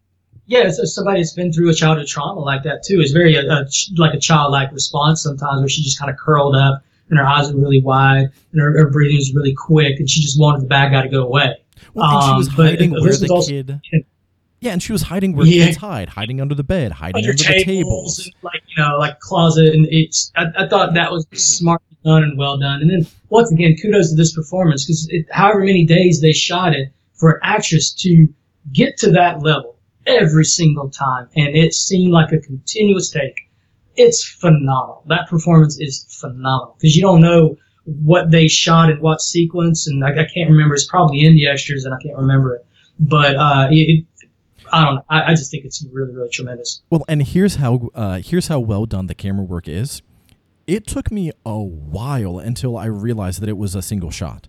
Yeah. Like I didn't realize it until about halfway through, and I'm like, oh, wait a second. This has all been one continuous shot. I've not even noticed, because I did actually care about the characters. It did bring me in. And so, yeah, like I want to go back and rewatch it, if for no other reason than to be like, watching it from that technical standpoint of how and when did they do the things they did. And yeah, it took me a while to realize that. Yeah, it's crazy. It's crazy good. All right, moving on. We're going to talk about The Descent now. All right, we still have The Descent and Tigers Are Not Afraid and Sequence Break. Oh my God. Oh man. All right, The Descent. Terrifying. Just terrifying. Yeah, that's it. Go watch it, everybody. It's All right, so here's what I love about The Descent. And I know it's not about me, it's about you. But it's about you. We know. It's the Gargoyle podcast. We know who stars. It's about you. I love the fact that it's obviously about her going crazy. Like, yes, there's claustrophobia. Yes, there are weird monster people. But it's about her regaining herself and then immediately losing herself and going crazy. Which one are we talking about? Are we talking about the U.S. release or the unrated version? Because there's two different endings. Yeah. Yeah. Okay. All right. Yeah. I do not count the U.S. release, because the U.S. release is just dumb. Yeah. It completely took the actual ending of the film out and left it in the car, which I was like, come on, man. But no, yeah, the unrated version is the one to watch. Plus, I think the eye gouging is. I think that was added in the unrated version. I don't think that's in the state. I might be wrong on that. But yeah, it's brutal. It's crazy. It still gets under my skin. I've seen it like 5 times now. I watched it last night. Every bit as terrifying as the first time I saw it. Those monsters are just, I don't know. Plus, I was watching it by myself in the dark. Jen was asleep. The sound cranked up, running through the headphones. So those monster sounds were just like, it's all I was curled up in a ball at one point, man. That movie just really, really gets me. It gets me, but it is just the whole setting, the way it's shot, the use of light. Once again, the similarities to Silent House is the use of light and how confining that is and how isolating that is, and it's God. There's so much about it that's wonderful. But going back to my point about nature, there's a through line in this of just how arrogant human beings are when they go out into nature and like, we're going to name this. We're going to name this cave, and I'm going to name it for you, Sarah, and that's an adventure that you're going to have. But nature wins. It crushes you. It's kind of like The Grey, the Carnahan movie, where it's basically a slasher film, except the wolves are slashers, and the environment is just the snowy plain, whatever. It's like nature will crush you. Once again, while I live in a city, nature will crush you. And The Descent is a fantastic example of that. At one point, even Shauna McDonald says to I can't remember her name, but says to her, "This is an ego trip." It's just where human beings feeling like they can conquer everything. Just really, really, that's the flaw of the characters in this, is feeling that they have dominion over nature, which I think that's a really cool take on it. I read an article that was saying that kind of thing. It was like, yeah, I agree with that. That's really cool. And I watched it this time with that in mind. Yeah. Before it was like, oh, it's about grief and loss, which it is. But yeah, it's accentuated by that precipitates these actions and everything that happens to them. Man. Yeah, I was just flashing back to like these tiny caves that they're crawling through. That would be my living hell. It's like, if there is a hell and I end up there, that will be what happens to me. Just constantly crawling through a tiny cave. Crawling through these little tiny caves that keep on getting tinier and throw the Descent creatures' noises in there, and that would be my hell. Yeah, it's a terrifying movie. Those clickings and screeches. So many movies that have like a really suspenseful build-up. Once the action starts, for most of the time for me, like, it stops being as exciting. Like, you have all of this tension, and then once you finally see the monster, like, okay, I can relax now, because it's the fear of the unknown is now in your face, and so there's no longer a fear of the unknown. What I absolutely love about The Descent is it goes from the terrifying claustrophobic fear of the unknown to then still being like heart-poundingly terrifying. Like, once you see the monsters, that doesn't ease up. It just brings on a new sense of terror. A new sense of unknown too, because they're seemingly limitless. I mean, at first it's like 1, and then there's like 2 or 3, and then there's like 5, and then at the end, it's Juno. Juno's in that. Just the final scene with Juno or whatever. It's like they're everywhere. And it's, you don't know how many are there. So they did a really good job with that. That's a cool point. Just building suspense through is like, you don't know how many they are, and where is this escape that they can get to, and oh God, it's tremendous. So, and very helpless in that situation. Speaking of being helpless, and it doesn't directly relate to Child in Peril, but more of Child Impaled. That opening scene with that, oh my God. Like, having that after the week of Child, or, the first part of Child in Peril, how did that scene sit with you, Jen?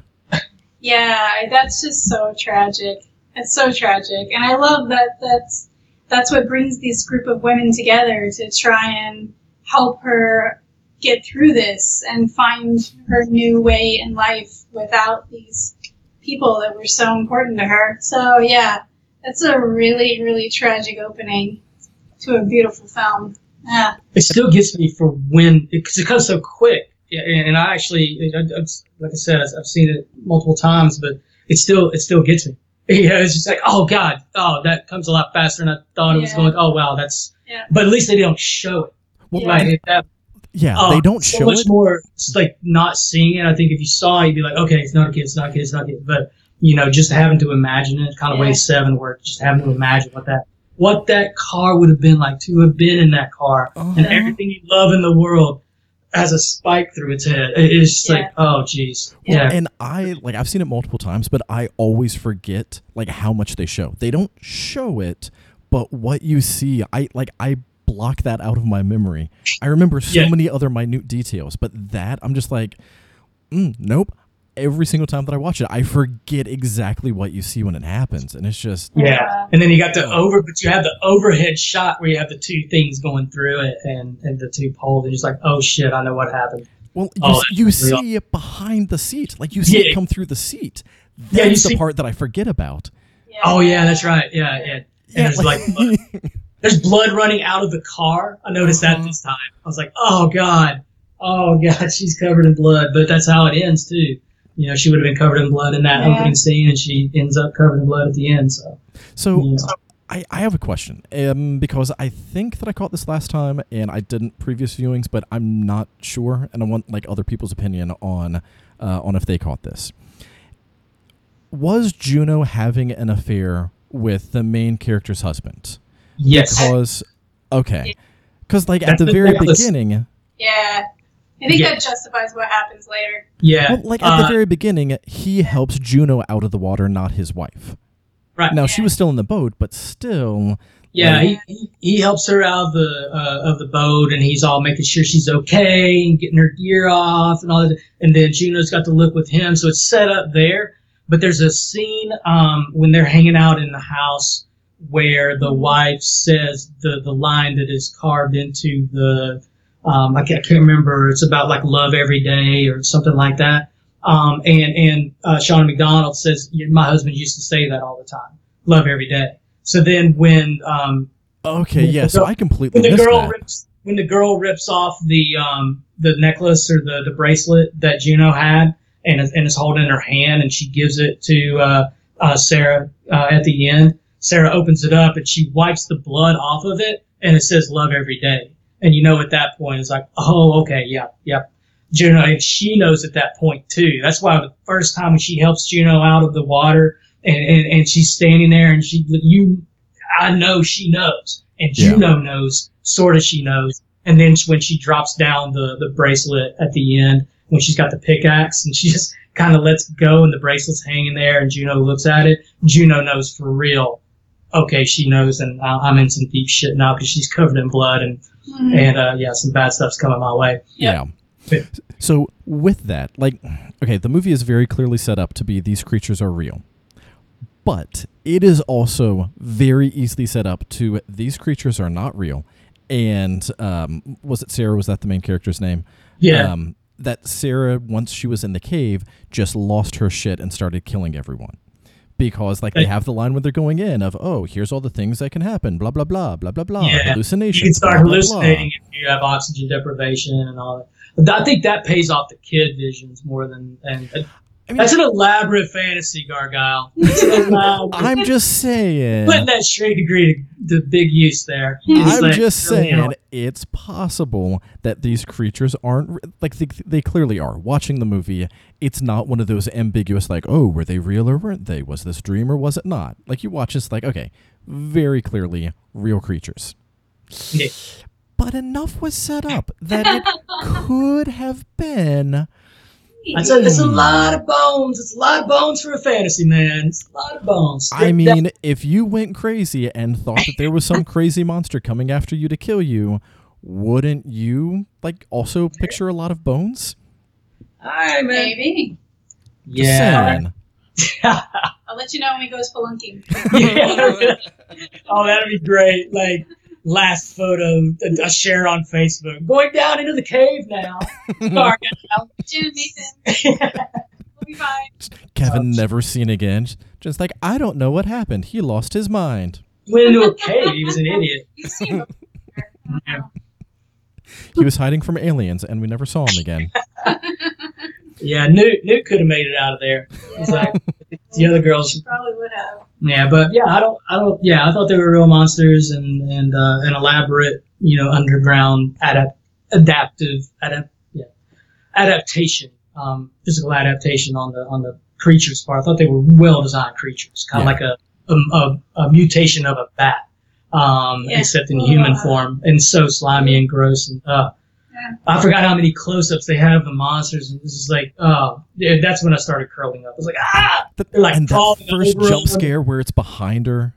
Where they walk away and one's just kind of clinging to the thing above them.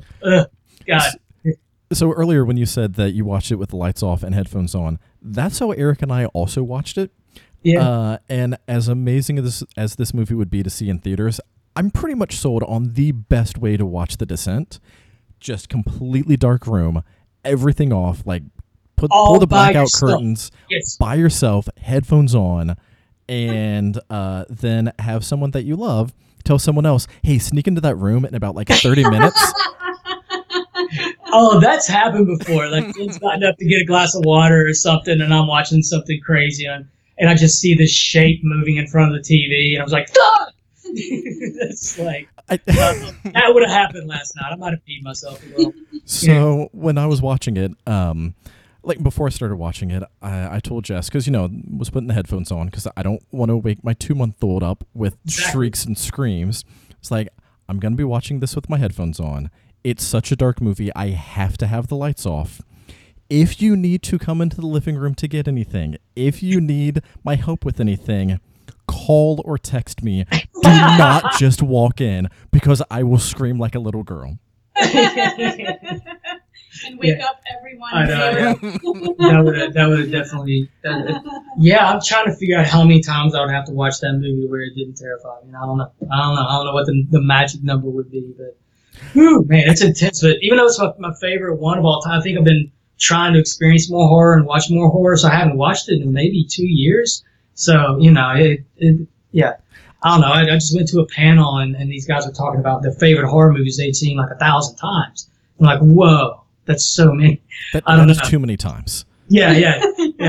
So I was just kind of like, all right. I was wondering what the magic number would be that it didn't scare me. And I don't know if there is one. I think it's because the fear is just so visceral and just so real, like that claustrophobia when she's crawling through. You don't have to know that that's what's happening. You don't have to know that she's going to be okay. You can picture yourself in that situation and like hyperventilate a little bit, just imagining what she's feeling.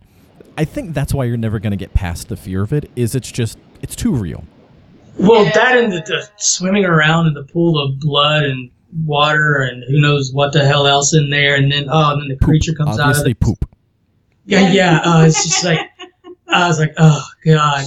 And the stuff floating on top, there's a scene that the one of the creatures that's like something that he secretes from his mouth. So it's like all these mouth drippings and the blood. I was like, and then and it's just like a whole lot of I guess what I appreciate in the film is just how much violence toward women imagery is in this, and they just fight back and they beat the shit out of these things, and they do the best that they can, and it's just there's so many like images of penetration and everything from the sign with the bullet holes through it that they're shooting the car coming like through that, but the bullet holes have it coming this way. The stalactites and stalagmites in the cave itself. Just so much of that imagery in there, and just like not having them, backing down. It's just outnumbered. Yeah. It was tremendously well done. That film is just so tremendously well done. Alien and The Descent would be an amazing pairing as well. What was that? I said Alien and The Descent would be an amazing double feature. Yeah. Nice. Yeah, with the imagery and I remember with Alien, there was like this big movement because of all the vagina imagery in it that they wanted to give it like an X rating or something. I might be wrong about that, but it's like they thought it was so evocative and clearly vaginas that they were like moving through and walking through that they didn't appreciate it as an art film. They thought it was pornography. It's because people are scared of vaginas. They are. Yeah. That's just such a weird logic to me. I mean, we can turn this into like a 3-hour feminism and horror podcast. Good, actually. Yeah. It's I do find those things in The Descent to be quite powerful, especially those final battles, and just and just the imagery in the blood pool and her emerging from it and that creature being there. It's like I had forgotten that, and that scared the shit out of me last night. Yeah, there's so much I think the more and more I watch it, I'm just going to pick up on more and more stuff and be more coherent in my analysis, I suppose. But it's just, and it's always going to terrify you. It wows me on so many levels. Yeah, and it's going to terrify you every time. I think so. All right, Tigers Are Not Afraid, and because this one isn't released, don't want to get into like too many spoilers because like I genuinely think that every single person should go see this movie. Not everyone's going to like it because God, it is a tough watch, but it is just so it is a masterful movie, and I think that everyone needs to see it, and I feel like they need to see it without too much being spoiled. So we can still get into some spoilers, but let's not go into too much. I'm not going to be guilty of any spoilers. You can wear that message. I haven't seen it yet. And she hasn't seen it. I did already say in the review, kids die. So like that's not a spoiler. It's just it's a tough movie. Yeah, but it's so beautifully done, and the world itself. And have you been to Mexico City? I've not. Yeah, it's such a massive place. So you just the enormity of the city itself, and then the situation that the kids are going through, and the isolation. Once again, it's not a horror film, but it's a horrific situation, and all the setups are there for it to be a horror film. The isolation, desperation, trying to run away, being trapped, all those things, and trapped by circumstance. It's just so powerfully done, and so imaginatively written and filmed. It's my favorite film of the year. It is absolutely beautiful. Any genre across the board, I think it wipes the mat with anything that's going to be nominated for an Oscar this year. But that's just my opinion. It's fantastic. Fantastic. Yeah. Well, and it has the with the fear of being trapped or powerless. They're powerless in their invisibleness. Like it's not like you just said, Mexico City is so huge and there's so much going on. So it's not like The Cave where they're in this tiny place, or like with Hush where the entire movie takes place within one house, or Silent House. You chose a lot of just very isolated places. But like the isolation is that we can go anywhere, but we're still going to be invisible. We're still going to be overlooked. We have to care for ourselves because no one else will. And like, to me, somehow that's even more terrifying because like you're trapped in a house. Then you got bad guys after them. It's just like, it hits on all sorts of levels. It'd be a hard watch if they didn't have that extra level of conflict. Just them trying to survive on the street, being they're 8 to 12 years old, and using their knowledge of the world to the extent that they've experienced it. To try and navigate an extremely difficult situation. I'm just bumbling around just because I love the film so much. Yeah, well, because like you can be trapped in a house, and as soon as you get out of the house, you're safe because you're no longer trapped.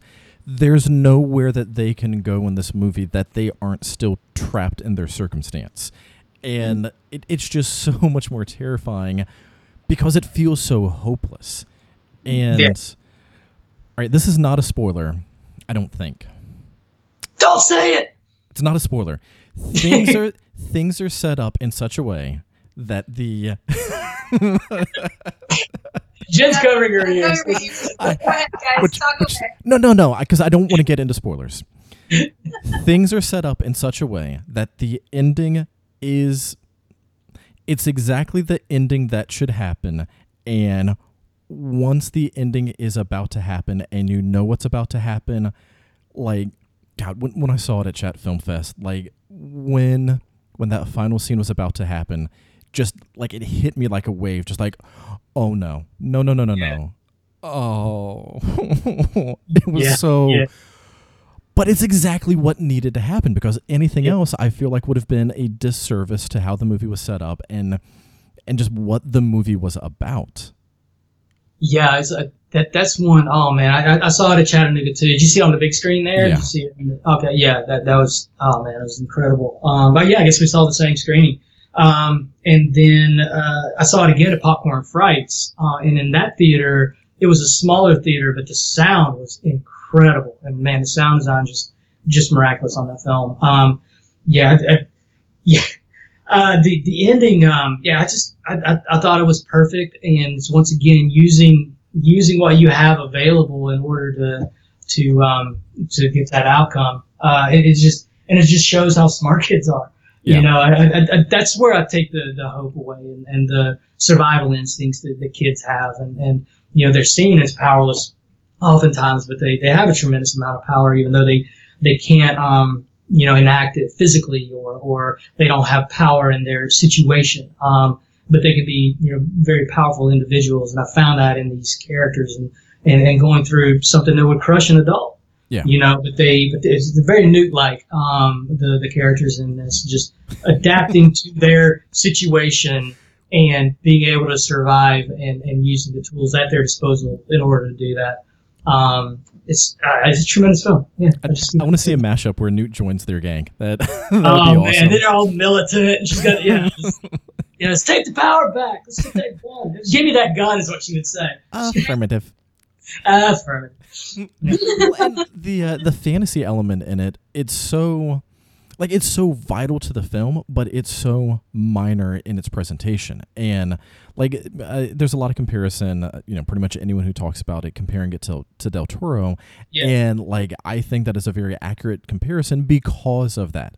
The fantasy plays a huge part, but it's just as powerful without having any of the fantastical elements. It just gives it that little bit of twist, and it beautifully done. And yeah, I don't think, also got her a job working with Del Toro, so I don't think that I will ever talk about that movie without singing its praises and saying just how amazing it is. And it is beautiful. Well, hopefully it gets some form of distribution so more people can see it, and gets released on a platform that more people can see it. And I can't wait for it to be on disc. I can buy it and I can watch it again and again. It's just not back to back. It is not the kind of movie that can be watched back to back, because it is. No, I was a mess coming out of Pop. It was like I was there by myself. I was just kind of watching, just walking out at 4:00 in the afternoon, just a blubbering mess. But I went up to the programmers. I was like, thank you so much for programming this, and putting it out there so I could see it again in a theater. Yeah. That's the beauty of film festivals, is we got to see this film on these great screens, and these great, these theaters are just amazing. That's the way it should be seen. And hopefully more people will get that opportunity, because it deserves it. I hope so. And it's so weird because the director, Isa. Yeah, I think it's Isa Lopez. Isa Lopez? Also heard it's Isa Lopez, so I'm not really sure. Yeah, I always stumble over the pronunciation because I'm like, I don't know if it's Isa or Isa, but Issa Lopez. The rest of her movies are just kind of like these, look like sort of rom-com type movies. Yeah. And so it's just so weird looking at her IMDb page and going from all the stuff she had done before to Tigers Are Not Afraid. And yeah, it is just such a beautiful movie that I want to go back and see the rest of the stuff that she's done just for comparison. And also, I need her to make more horror movies. Not I need her to make more. Yeah, it's like you find these filmmakers at film festivals, and you're just like, they should make another movie right now. She's one of them. The director of Revenge, that's another one. Do another movie right now. I just saw a short film. I've seen it twice now. First time I saw it was at Horrible Imaginings, and it's called Instinct. And it's an AFI graduate. I believe she's Brazilian. She should make a feature right now. It will be awesome. If you get, it's like, I know you go to some film fests. If you see a short film called Instinct, go check it out. It is absolutely phenomenal. That's just like, hand her a film right now. Just give it to her. Let her do her magic with it, because her technique is so good, so imaginative, so well done, and her ability to capture tone and present that on the screen is an underrated ability, and she is blessed with it. She captures a tone, represents it in the shots that she chooses, the composition she chooses, the music she chooses, everything. It was wonderful. Well, I'll just have to keep my eye out for that. Yeah, dude, yeah, check it out. It's I'm getting ready to watch it again at Nightmares in Columbus, Ohio. I believe it's playing there too. But yeah, I saw it at Horrible Imaginings. I saw it at NOLA Horror Film Fest. Mm-hmm. I got a few more horror festivals that I'm going to. Hopefully it'll play this. Hopefully at the end of the year I will have seen it like 5 or 6 times, because it's incredible. Hopefully William will pick it up for the Knoxville Horror Film Fest. Hopefully, yeah. Hopefully it was submitted there.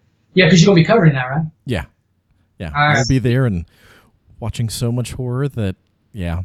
October is so much fun. I love horror movies. Yeah. It is. We have been rambling on for a very long time. There's still sequence break. We can talk about it just in kind of, singing Graham's praises because he's fun. I mean, he's all right. He's okay. Let's don't get ahead of ourselves here. I mean, all right, yeah, he's whatever. He's okay, I guess. I mean, whatever. Yeah, I know. He's awesome.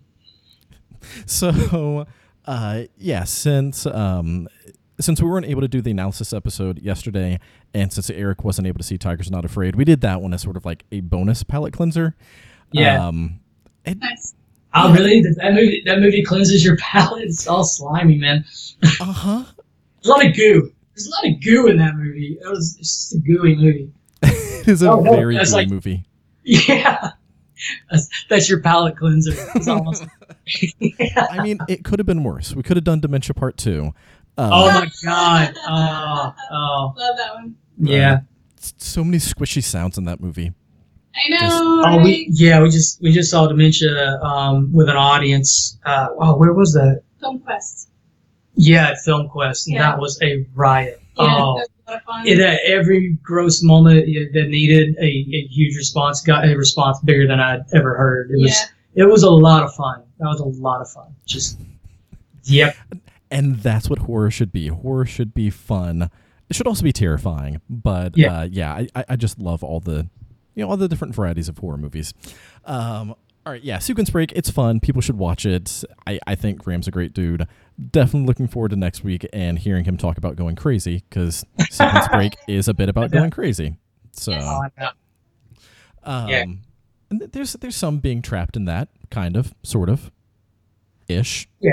Yeah, I love what he did with the whole, there's a lot of themes of addiction in it. I mean, this guy just gets totally addicted to this technology. So I thought that was pretty cool how he explored that. And, the whole setup of the video game thing, the whole 80s vibe with that, I thought was really neat. Yeah, it's the Cronenberg Existenz and Videodrome feel to it was just a lot of fun.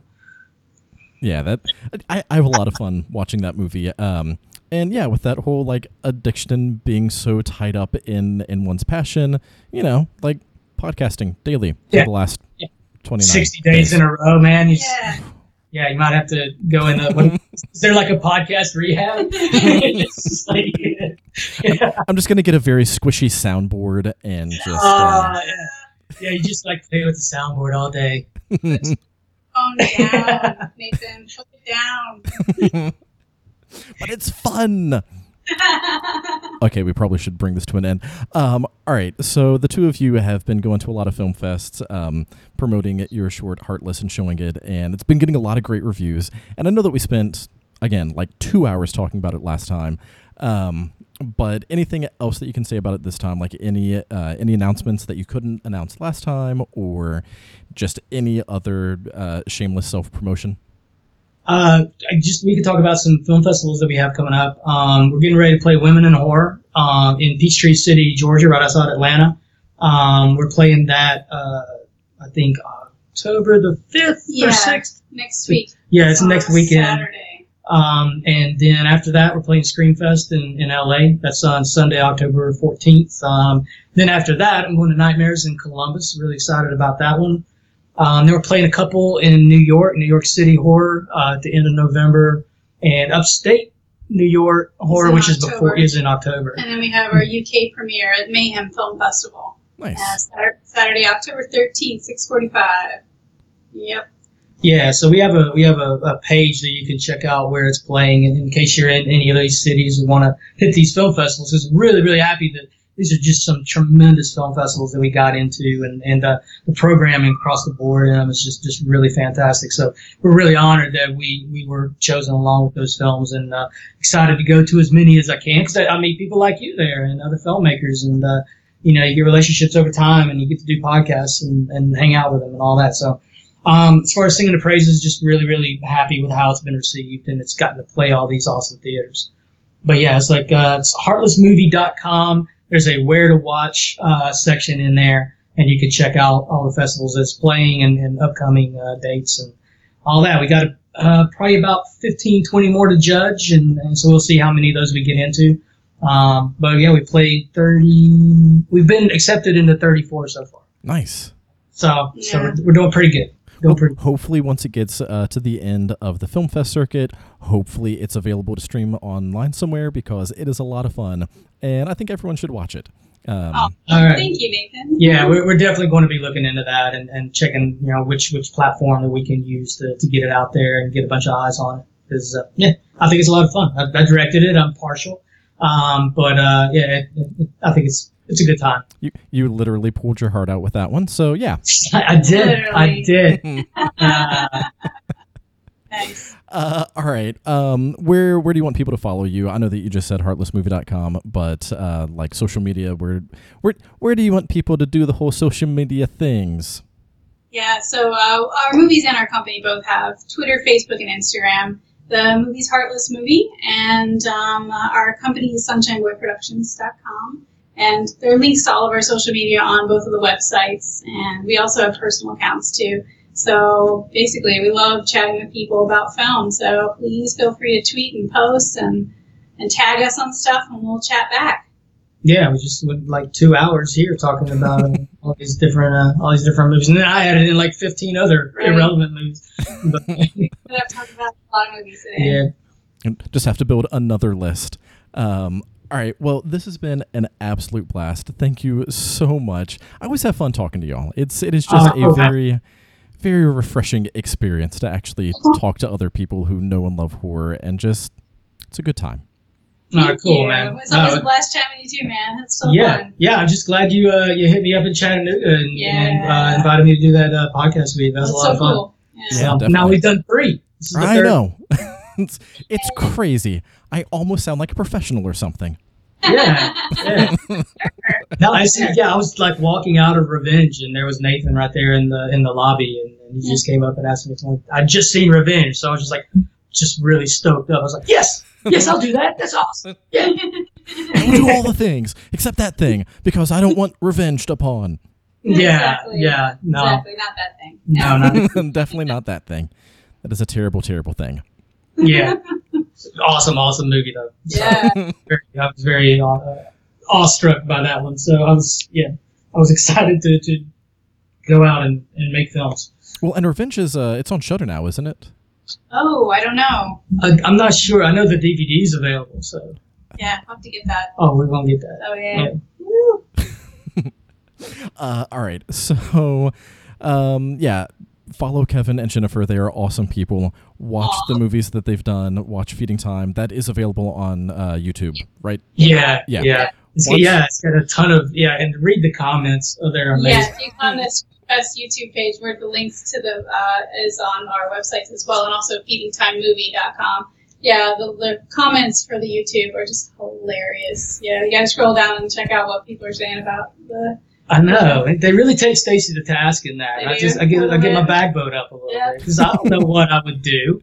Yeah. Everybody's we've seen so many horror films that we've seen like people escape from things so many times, or they just everybody seems to know exactly what to do in like this. Your life is in peril situations, and I don't know that. Yeah. I don't know what I would do. Everybody's like, oh, I would have gotten out of the house at this point. Or no, you wouldn't have. No, you're not that smart. You just see a lot of horror movies, and you just want to hold this teenage girl, like hold her accountable for. I don't know. I just. So the comments on there are just so instructional on how to get out of. So it's just, but then they're hilarious at the same time. Some of the phrasing that's used, it's like they're just hilarious. So I don't know. Yeah. Check those out. Check out the film. Maybe you have some opinions about how she should have navigated the situation a little better. So I don't have opinions. Well, I do have opinions, but I'm going to keep them to myself. But I do have a suggestion for your next horror short. Oh, okay. Here we go. How to survive a horror movie based off of all the things that people post in the comments on YouTube.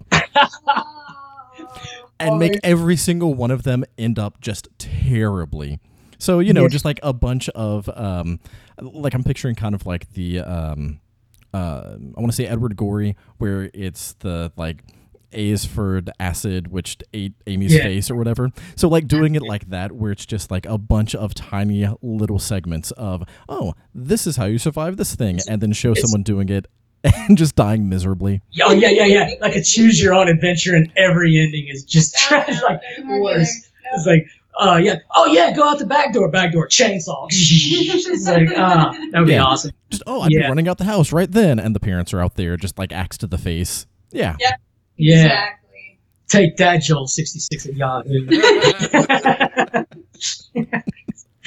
I would love to see that. So make that happen. That's ridiculous. All right. That's been it for this episode of the Gargoyle Podcast. I've had an absolute blast talking to Kevin and Jennifer.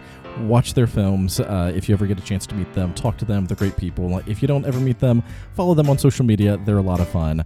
And go enjoy some horror movies. If you have a chance to make it out to any film fests, do that. The two that I can recommend immediately because, they're close. Frightening Ass Film Fest in Chattanooga and Knoxville Horror Film Fest in Knoxville because that one is just an absolute blast. Women in Horror Film Fest also looks amazing and it's, close enough. I just haven't had a chance to get down to that one yet. But yeah, especially if you're in the South, go to some horror film fests.